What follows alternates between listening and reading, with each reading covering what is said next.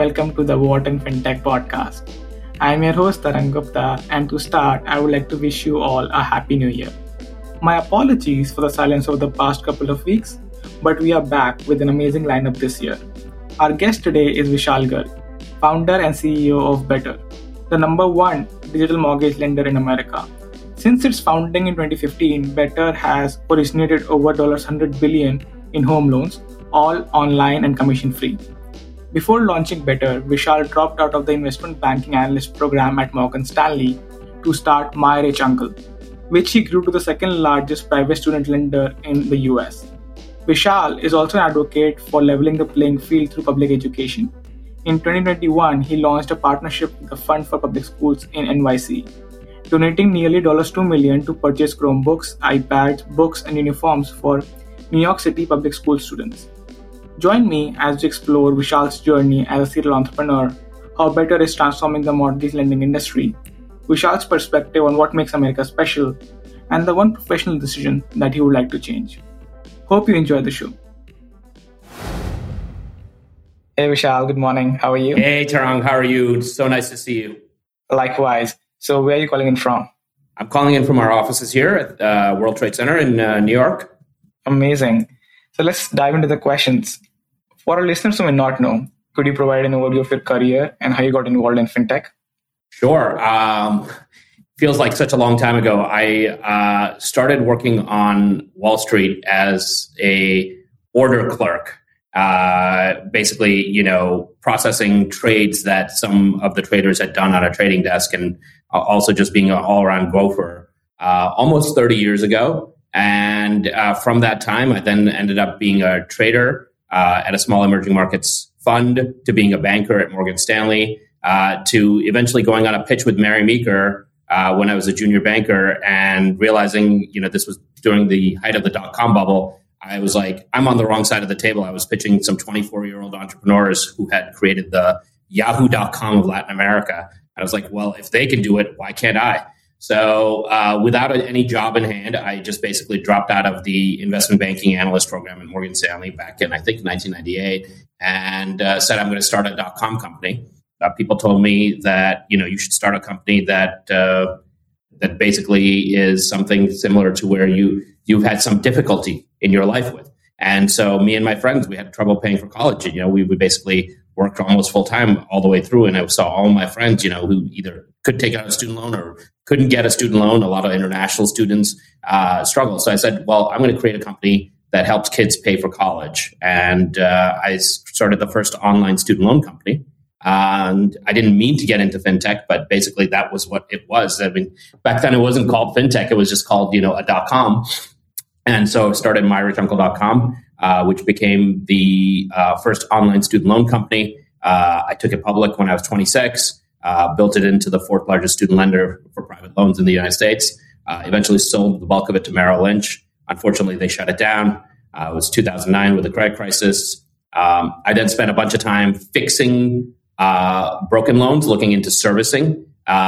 First into student loan servicing. We built the largest special servicer for student loans in the country. Then started doing mortgages, mortgage CDOs, built a large CDO and mortgage workout firm. And while I was doing all that, I started to learn a little bit about the mortgage market. I went to go get a mortgage myself, and the process was so broken. I was like, I could underwrite, reprice a mortgage loan in a mortgage-backed security in 2 seconds, but it takes, a bank like Citibank 60 days to get a mortgage done. And so, where's the disconnect? And that's how I eventually came to my last company, Better.com, which I started back now almost 7 years ago. And we've built Better into what is the largest fintech by loan volume funded, by over $100 billion of loans funded in the 6 years that we've been live. And we're making home ownership cheaper, faster, and easier for all Americans. So something I'm pretty passionate about is the use of fintech to lower costs of credit, because credit is the great socioeconomic equalizer, right? Without credit, there wouldn't be any socioeconomic progress. There wouldn't be any way for someone to buy a car and drive it so that they can feed their family and send their kids to college with a student loan, which then the kid can graduate and become a doctor, which then, they can go and buy a home. credit's a great socioeconomic mobilizer. I came to this country when I was 7 years old, and we came here with nothing. And credit has been this unique thing that helped my family achieve the American dream, and I want to help every American family achieve the American dream. So let's talk about Better. You touched upon briefly what it does, but could you elaborate on what the services offered are, and how did you go about building this? Sure. Better is an online mortgage company. It's the largest discount online mortgage company in the United States. In addition to providing mortgages entirely commission-free, we also now provide insurance and real estate services entirely commission-free to the consumers. And the way we went around building it was we saw a big problem that the consumers had, which is that it would take forever for them to get approved for a mortgage. So we use technology to automate the process of parsing your credit bureau, collecting your credit score, computing your debt to income ratio, figuring out what the property that you want to buy is worth.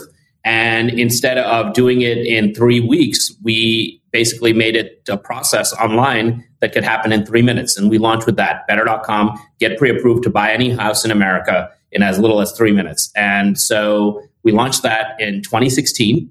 And from there, we've continued to add services that consumers need either in the home finance process, like title insurance, homeowners insurance, which we integrate and make much cheaper for them, to services that they want, which is if I'm moving from Connecticut to Florida, how do I find a good realtor in Florida? How do I know, what to do with the house that I have in Connecticut? And so we've kept on building into that ecosystem. And now, in doing so, we've financed over $100 billion of volume of mortgages, over $20 billion of insurance policies, almost $5 billion of real estate transactions. We're trying to become the one-stop home ownership company.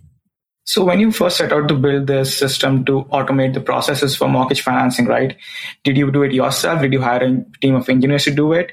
And how did you establish credibility with your initial customers? Well, those are really great questions. I think, I have been a technologist second, a financier first. And so I understand technology, but to actually build technology, what I realized in the beginning was mortgages are ultimately the process of automating the approval process of mortgage, is a process of taking a set of customer attributes, your credit score, your income, your assets, your debts, and a set of property attributes, home price, where's the home located, what type of house is it, and so on and so forth, and then matching that to an investor who has criteria for all of those things. So, people had done a lot of really great work in building matching engines that are one-way or two-way matching engines. An example is like, I want to buy a particular, clothing product, and it sort of recommends me the three things. Like Amazon will tell you, hey, if you want to, if you like this, you'll like this. Dating is a two-way matching problem, right? I want to meet someone who has X, Y, and Z attributes. They want to meet somebody who has A, B, and C attributes, and then, you match. What I realized what we were building here was a three-way matching problem, because you have consumers and their attributes, properties and their attributes, investors with their criteria, and they have to do a try match. And so almost in it's almost like an arranged marriage. If you think about it in the Indian context, like you have multiple constituents involved. And so I actually sought out a technologist who had experience in building matching engines. I went to the guy that originally had started OkCupid, which is a really strong, dating and matching engine. And, he wasn't available. And then the next matching engine that I saw that was a great two-way matching engine was Spotify, because it's, and so I reached out to the person that had built the Spotify recommendation engine, a gentleman named Eric Bernhardson. And we met, and I told him about the problem that I was working on, which is matching every American to a home that they could afford easily and instantly. And he thought that was a problem that was super interesting. So we were able to get him to leave Spotify and come join us at the very earliest stages in our business. We hadn't even raised any capital. I was just using my own money to finance the operations, and And so Eric Bernhardson joined, and then Eric recruited an engineering team. We recruited a product manager who had worked on Google Docs and Google Maps and had a ton of experience as one of the earliest PMs at Google on both of those products. And we were able to start to think about how do we build an engine that enables the consumer to get something that takes 3 weeks answered nearly instantly. So talking about the mortgage industry, can you break it down for us? Can you talk to us about who are the key stakeholders, who are the major players, and what role do regulators play in this industry?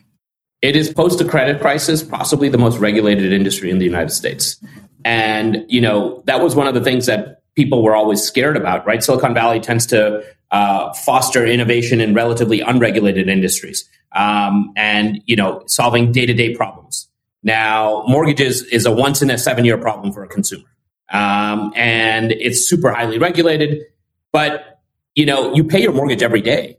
32% of personal consumption expenditure is housing. So, while you're using your mortgage every day and you're paying for it every day, you're making the decision every 7 years. And so it's a very heavily regulated decision. The biggest players in the market are, from a regulation standpoint, the CFPB and the OCC and the FDIC from a banking system perspective, because they set the rules on what banks can do and originate in the mortgage market. From there, some of the other big players are Fannie Mae and Freddie Mac and the FHA, who provide guarantees and create a secondary liquid market for mortgages. And if in doing so for about 95% of the mortgages in the country, they basically mandate what the requirements are.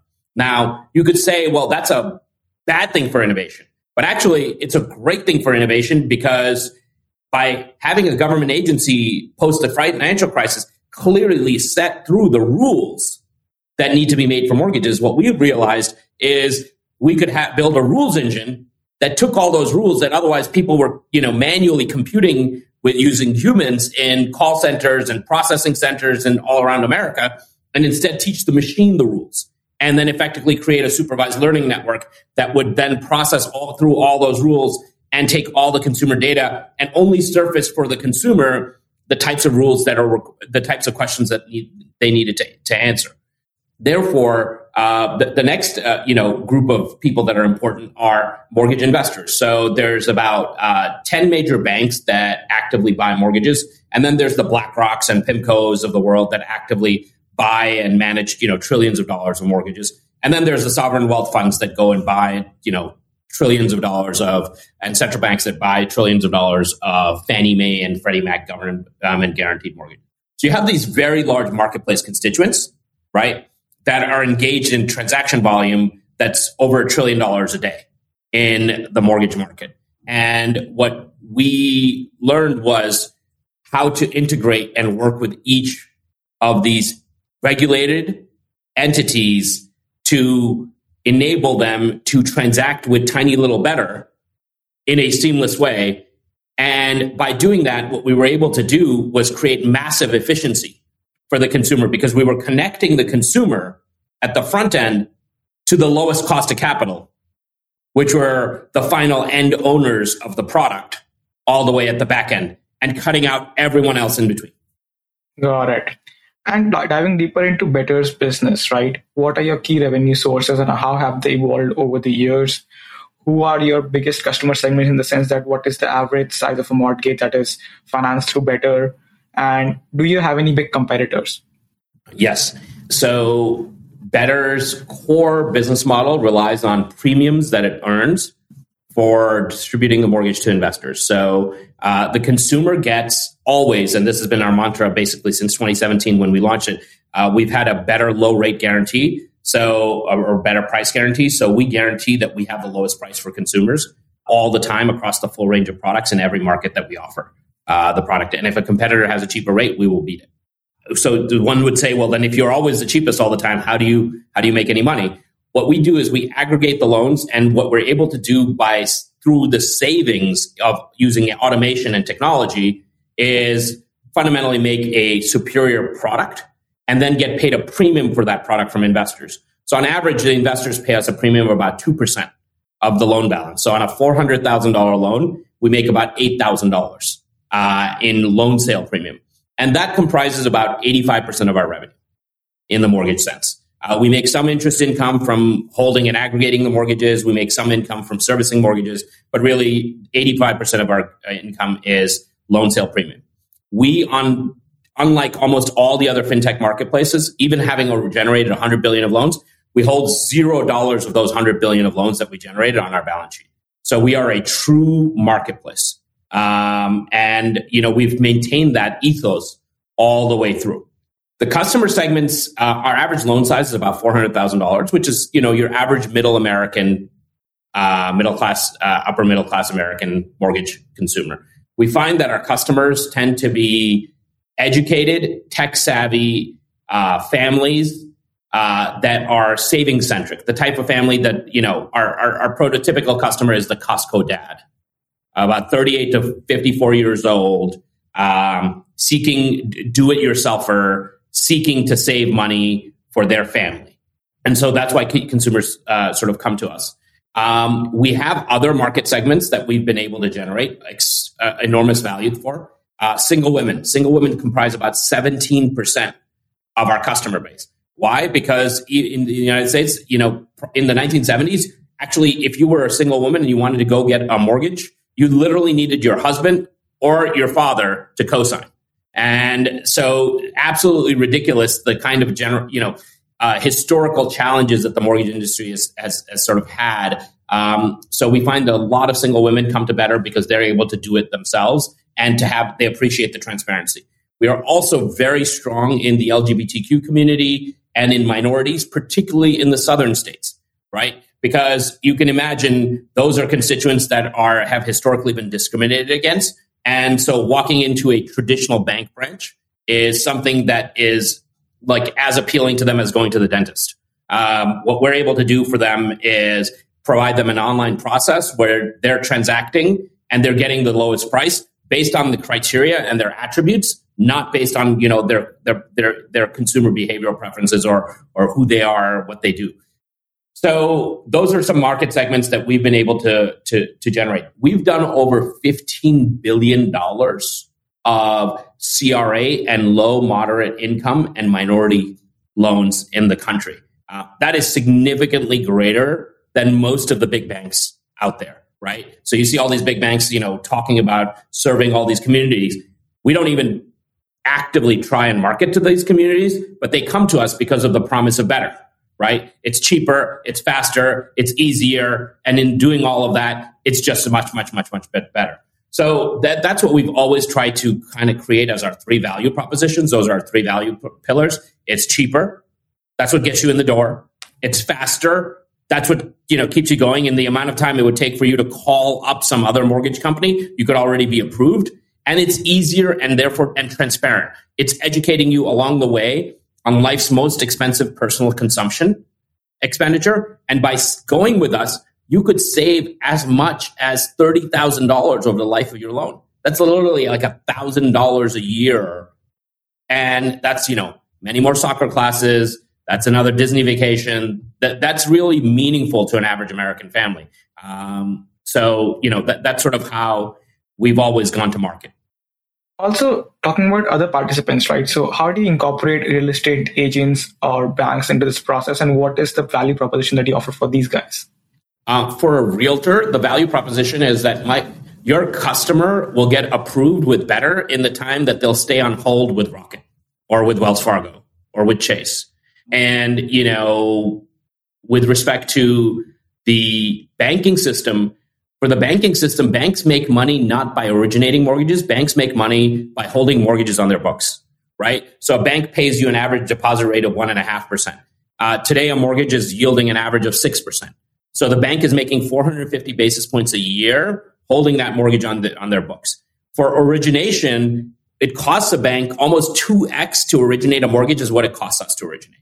So they're much better off paying us 2% to buy a mortgage that they can then hold on their books than they are actually going and making a branch, putting a loan officer in there, and Harry, the loan officer at your local branch, who is there Tuesdays and Thursdays at branch A, and on Mondays and Wednesdays at branch B. And if you happen to go and see him and on a day he's not there at branch A, then you've got to wait and come back. It's a mess. Like, we are talking about a country where we have 4,000 banks with 72,000 branches around the country, and most of them predate the creation of the internet. And so most of the mortgage banking system exists as if the internet was never invented. So consumers, and particularly post the pandemic, it just, the idea of walking into a branch to go get a mortgage, which the bulk of Americans still do, is an outdated mechanism. So that's why we think that, with the banking system, we say we don't compete with the banks. The banks make money by holding mortgages. That's their core business, right? It's one of the core utility functions of a bank is to help consumers or depositors buy a home. If you watch It's a Wonderful Life, that's the core role of a local bank. So we don't compete with them. We compete with their people and their branches. And our job is to generate a loan at a cheaper price than what a bank could generate at a branch with a better customer, in a faster and easier way. So Better itself has had phenomenal growth, and you are backed by some key investors, including Citigroup and Goldman Sachs. How did you go about selecting the right investors for the venture? In the beginning, I can tell you, when we were doing our Series A, it was really, really hard. Almost every firm in Silicon Valley turned us down. Because what we wanted to do was create a mortgage company that was full stack. We didn't just want to make leads. We didn't just want to make mortgage software. They said, well, why don't you just take your thing and sell your software to banks? I was like, because then it wouldn't be better. It'd be worse, right? It would just be a company that was helping create an online version of a retail store that wasn't actually cheaper, faster, or easier for consumers, right? And so we got turned down for our Series A by every Silicon Valley VC. We were really happy that the folks at Goldman Sachs, they could tell that the world needed something better in mortgages post the global financial crisis, which the mortgage industry basically caused. And that the incumbents were in no way, shape, or form incentivized to actually make something better because they were earning such massive surplus profits. And so Goldman had no mortgage business. So unlike many of the other banks, didn't have any mortgage business other than mortgage trading. And they knew that, something different would make sense. So we were really happy to get Goldman into the capital structure as our Series A partner, and they were amazing for us. It was interesting that we launched, and in the first year of launch in 2016, we went from doing 20 million of loans a month to 100 million of loans a month. The product just took off. Cheaper, faster, easier, just worked. It clicked. It was funny, actually, in the beginning, how it clicked. We realized that we could buy leads on the internet on nights and weekends way cheaper because your traditional mortgage banker worked 9 to 6. And so they would go to the physical branch office. They'd buy, they would buy leads. They would advertise on the internet, and they would get them in at 9 to 6. At 6:01 p.m., the price of leads just cratered. So we were the nights and weekends lender, and we basically just used that to build our business. So we would start buying leads at 6:01 p.m. and keep going till 8:59 a.m. And we would consumers would come in off the internet. They would self-serve. They'd get pre-approved. And then if they wanted to talk to somebody, they could talk to somebody. We were always 24/7, to kind of begin with. And, but we encouraged consumers to sort of self-serve. So that was an ethos that was well-bred within us. That led us to meeting the folks at Kleiner Perkins, who were amazing. And, they were really interested. They thought what we were building by going after the big category, not like going after, unsecured installment loans or credit cards or auto loans, right? Which are all like 1%, 3%, 5% of consumer finance. By going after the thing that's the 85% of consumer finance, they were like, wow, you're going to actually build the superstore. You're going to build the thing that has the product that everyone needs and is a point of pain. And then once you do that product, you can sell every one of these other products. And their background and ethos was just awesome. They were about growth and customer experience. And how do you design a product that's a long cycle product that is so beautiful that consumers just come and trust you for the next thing and then the next thing and the next thing. And you have to make that available. So we got them on board for our Series B. From our Series B to our Series C, we grew another 300% in the course of 2 years. I can tell you that was hard. We went to another phase where we were the most wanted fintech startup that everybody wanted to invest in our Series B. And then our Series C was just rough. We didn't have like 15% month-on-month growth. And so a lot of firms just sort of walked us out. So we realized if we need to be, attracting the best investors, we need to be able to hit that metric of 15% month-on-month growth. And but we started to make strides. We started to move away from not just being the nights and weekends lender online to actively taking in and servicing a broader range of customers with not just refinance transactions, but purchase transactions, finding out ways that we could acquire traffic organically, creating value propositions that were too hard for anyone to just ignore.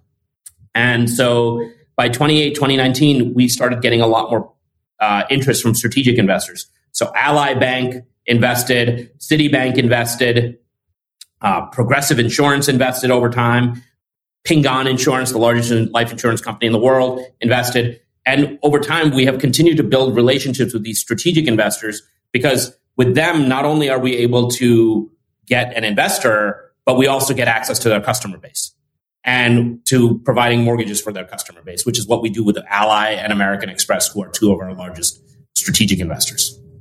In the current situation where there is an economic uncertainty in the American economy, right, and the housing market is in a downturn, how do you strategize to navigate this, and has it affected your risk management criteria or tools? So I would tell you that, 3 years ago, the pandemic just started, and I was worried. I was like, oh my God, what's going to happen, right? People are going to stop buying houses. People aren't going to go into other people's houses, right? We're done. We're toast. And then the day after the pandemic started, interest rates started going down. And people started refinancing, and nobody wanted to walk into a bank branch to refinance. So we literally grew in 2020 900%. We scaled the business and we couldn't keep up with the volume. We couldn't keep up. The automation couldn't keep up. The offshoring couldn't keep up. Nothing could keep up. It was just endless customer demand. And we felt bad because these customers, we were built to make this business cheaper, faster, easier. And we wanted them to save money. And so we stretched ourselves to accommodate all of that growth. And then we grew again in 2021. By the middle of 2021, we were bigger than Bank of America in the mortgage business. And that is at that time we were 5 years old. Can you imagine like a 5-year-old being bigger than Tom Brady, right? In football, it was just impossible. These are other institutions. And then as the pandemic wore down, and then, as the stimulus started contracting and, rates have gone up, it's been really difficult. So, we had to downsize, and we could see immediately what the changes in the interest rates were doing to consumer demand. So we started downsizing early. I think it's now everyone in the tech industry is downsizing. They're seeing what's happening, as the pandemic stimulus is. We do think that there's going to be a recession. But we do think that consumers need homes to live more than ever before. The pandemic has reestablished home as an object of desire, right? So after the global financial crisis, people are like, no one's going to buy homes. Everyone's going to rent, or they're going to Airbnb. Why would you ever want to own a home? To get foreclosed on? You didn't ever want to own a home, lose your life savings. That was what the mood was when we first started the company in 2014, 2015. That was what the mood still was.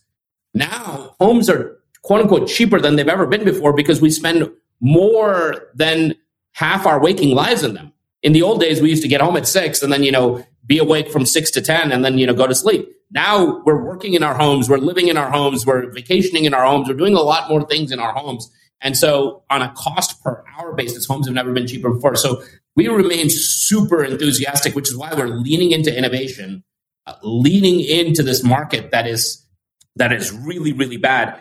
I would say 2022 is all been about survival. Like, we need to be the lowest cost producer. We need to generate value for consumers who are, because oil prices have gone up, food prices have gone up, are seeking more value more than ever before. And we have to just tighten our belts. So we're not blitzscaling growth. We are de-blitzscaling growth.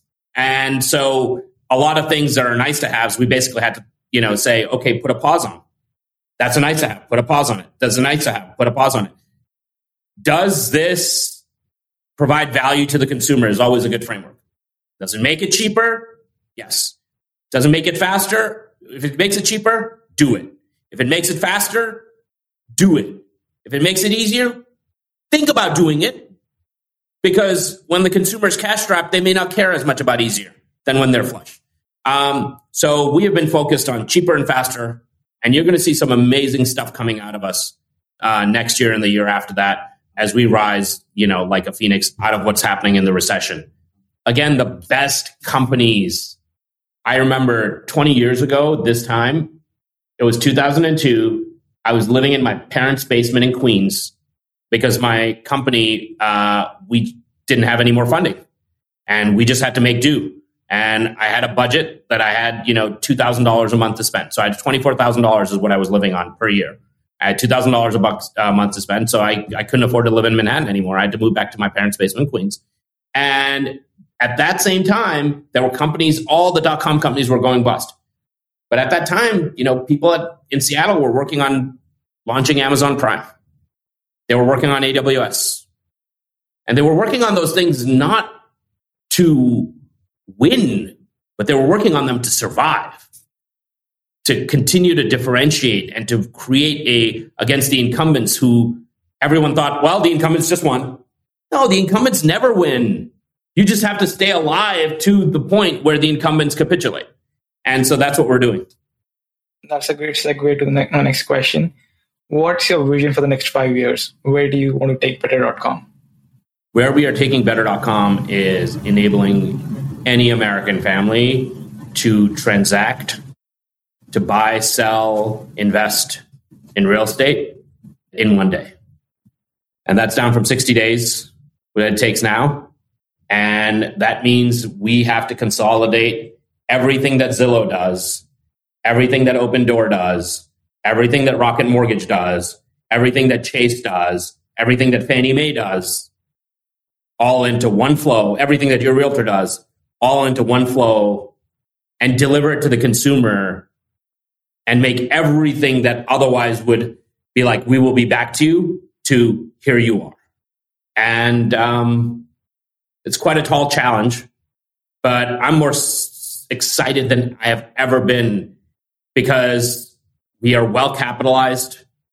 We've got over $500 million of capital. We've got an amazing team, and we have a mission to make homeownership cheaper, faster, easier for all Americans and then everyone else. And so, honestly, what else would I rather be doing?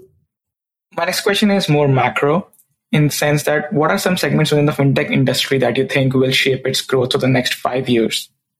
I think there's going to be something that comes out of student loans that's different from what is there today. It's a messed up industry.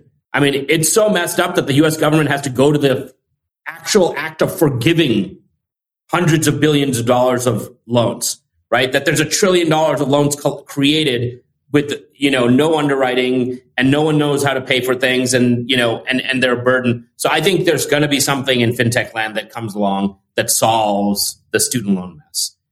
I think there's going to be something that comes along that ties wages and credit together and gives people credit for working and does it at a cheaper rate than the traditional credit card, right? There should be a credit card for people who are working and for the things that enable them to work. And there should be a credit card for people who are like buying Jimmy Choo's or, a fancy air fryer, right? Like, there's two different things. There should be a credit card for working and a credit card for consuming.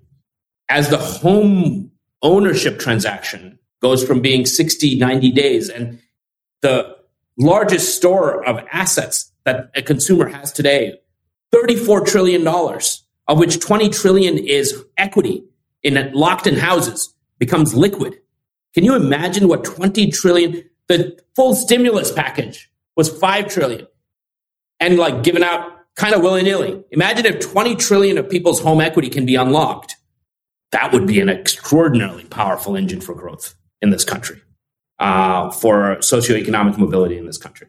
So I think people are going to solve these problems in the next 5 years. I think there's going to be a new generation of fintech. I would say a lot of the fintech that came out over the past 10 years has been, .com 2.0, like putting a website on top of a spreadsheet, and connecting it I think there's going to be, spreadsheets talking to spreadsheets, databases talking to databases, and the consumer just pressing a button to permission.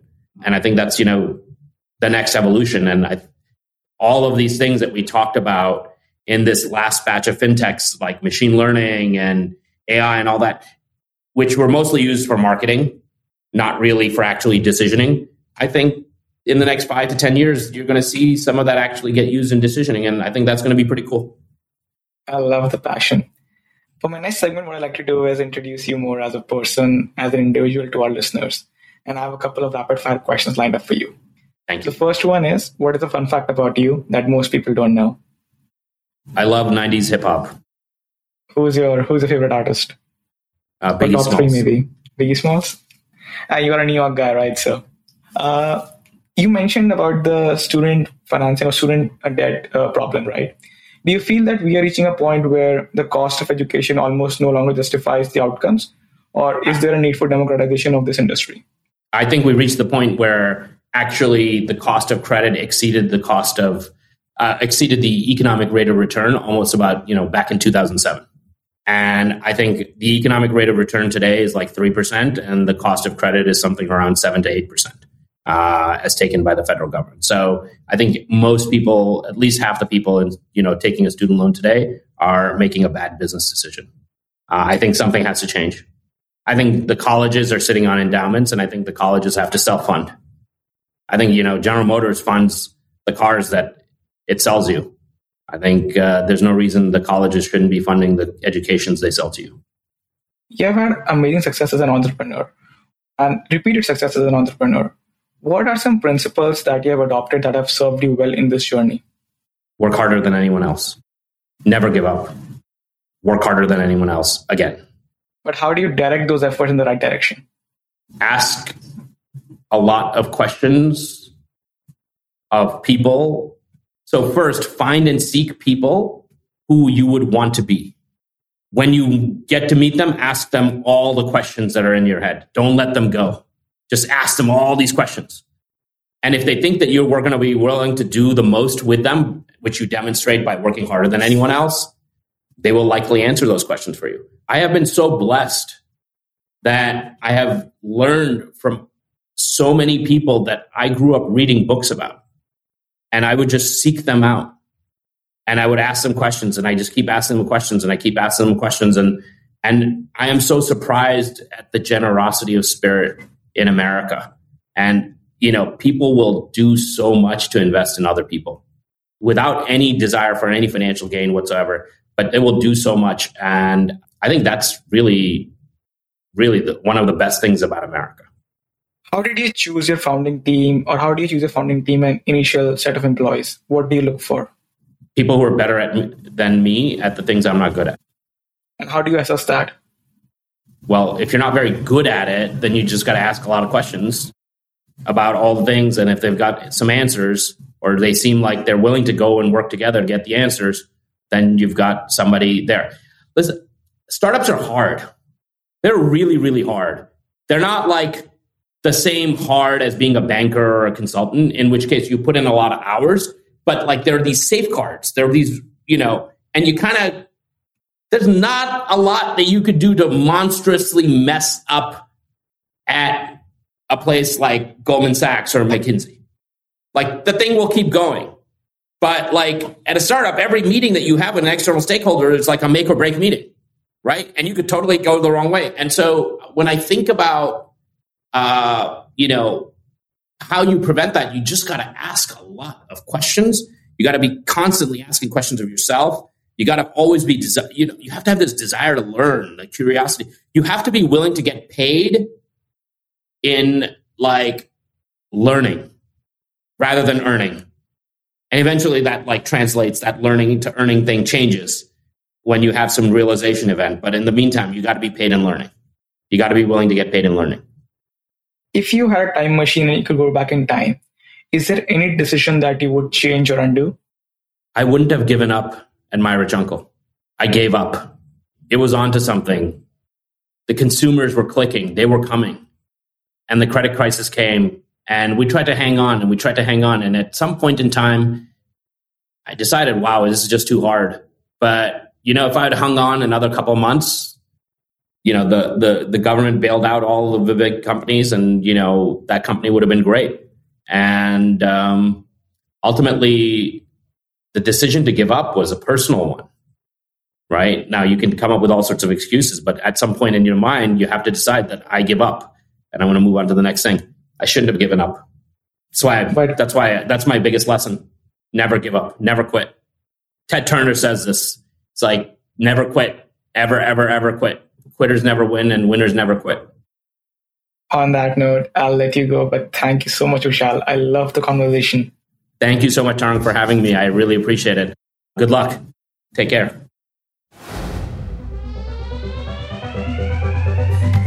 Thank you for listening to today's episode of the What in Fintech podcast. If you like the show, then please show us some love on social media or consider leaving a review. It means a lot to us and helps spread the word to more listeners. If you want more content from our fintech community, please subscribe to our podcast and find us on LinkedIn, Instagram, Twitter, and Medium at What in Fintech. There you will find interviews, articles, videos, and much more analyzing all aspects of the industry. As always, special thanks to our editor, Rafael Osteria. Signing off until next time, I'm your host, Tarang Gupta.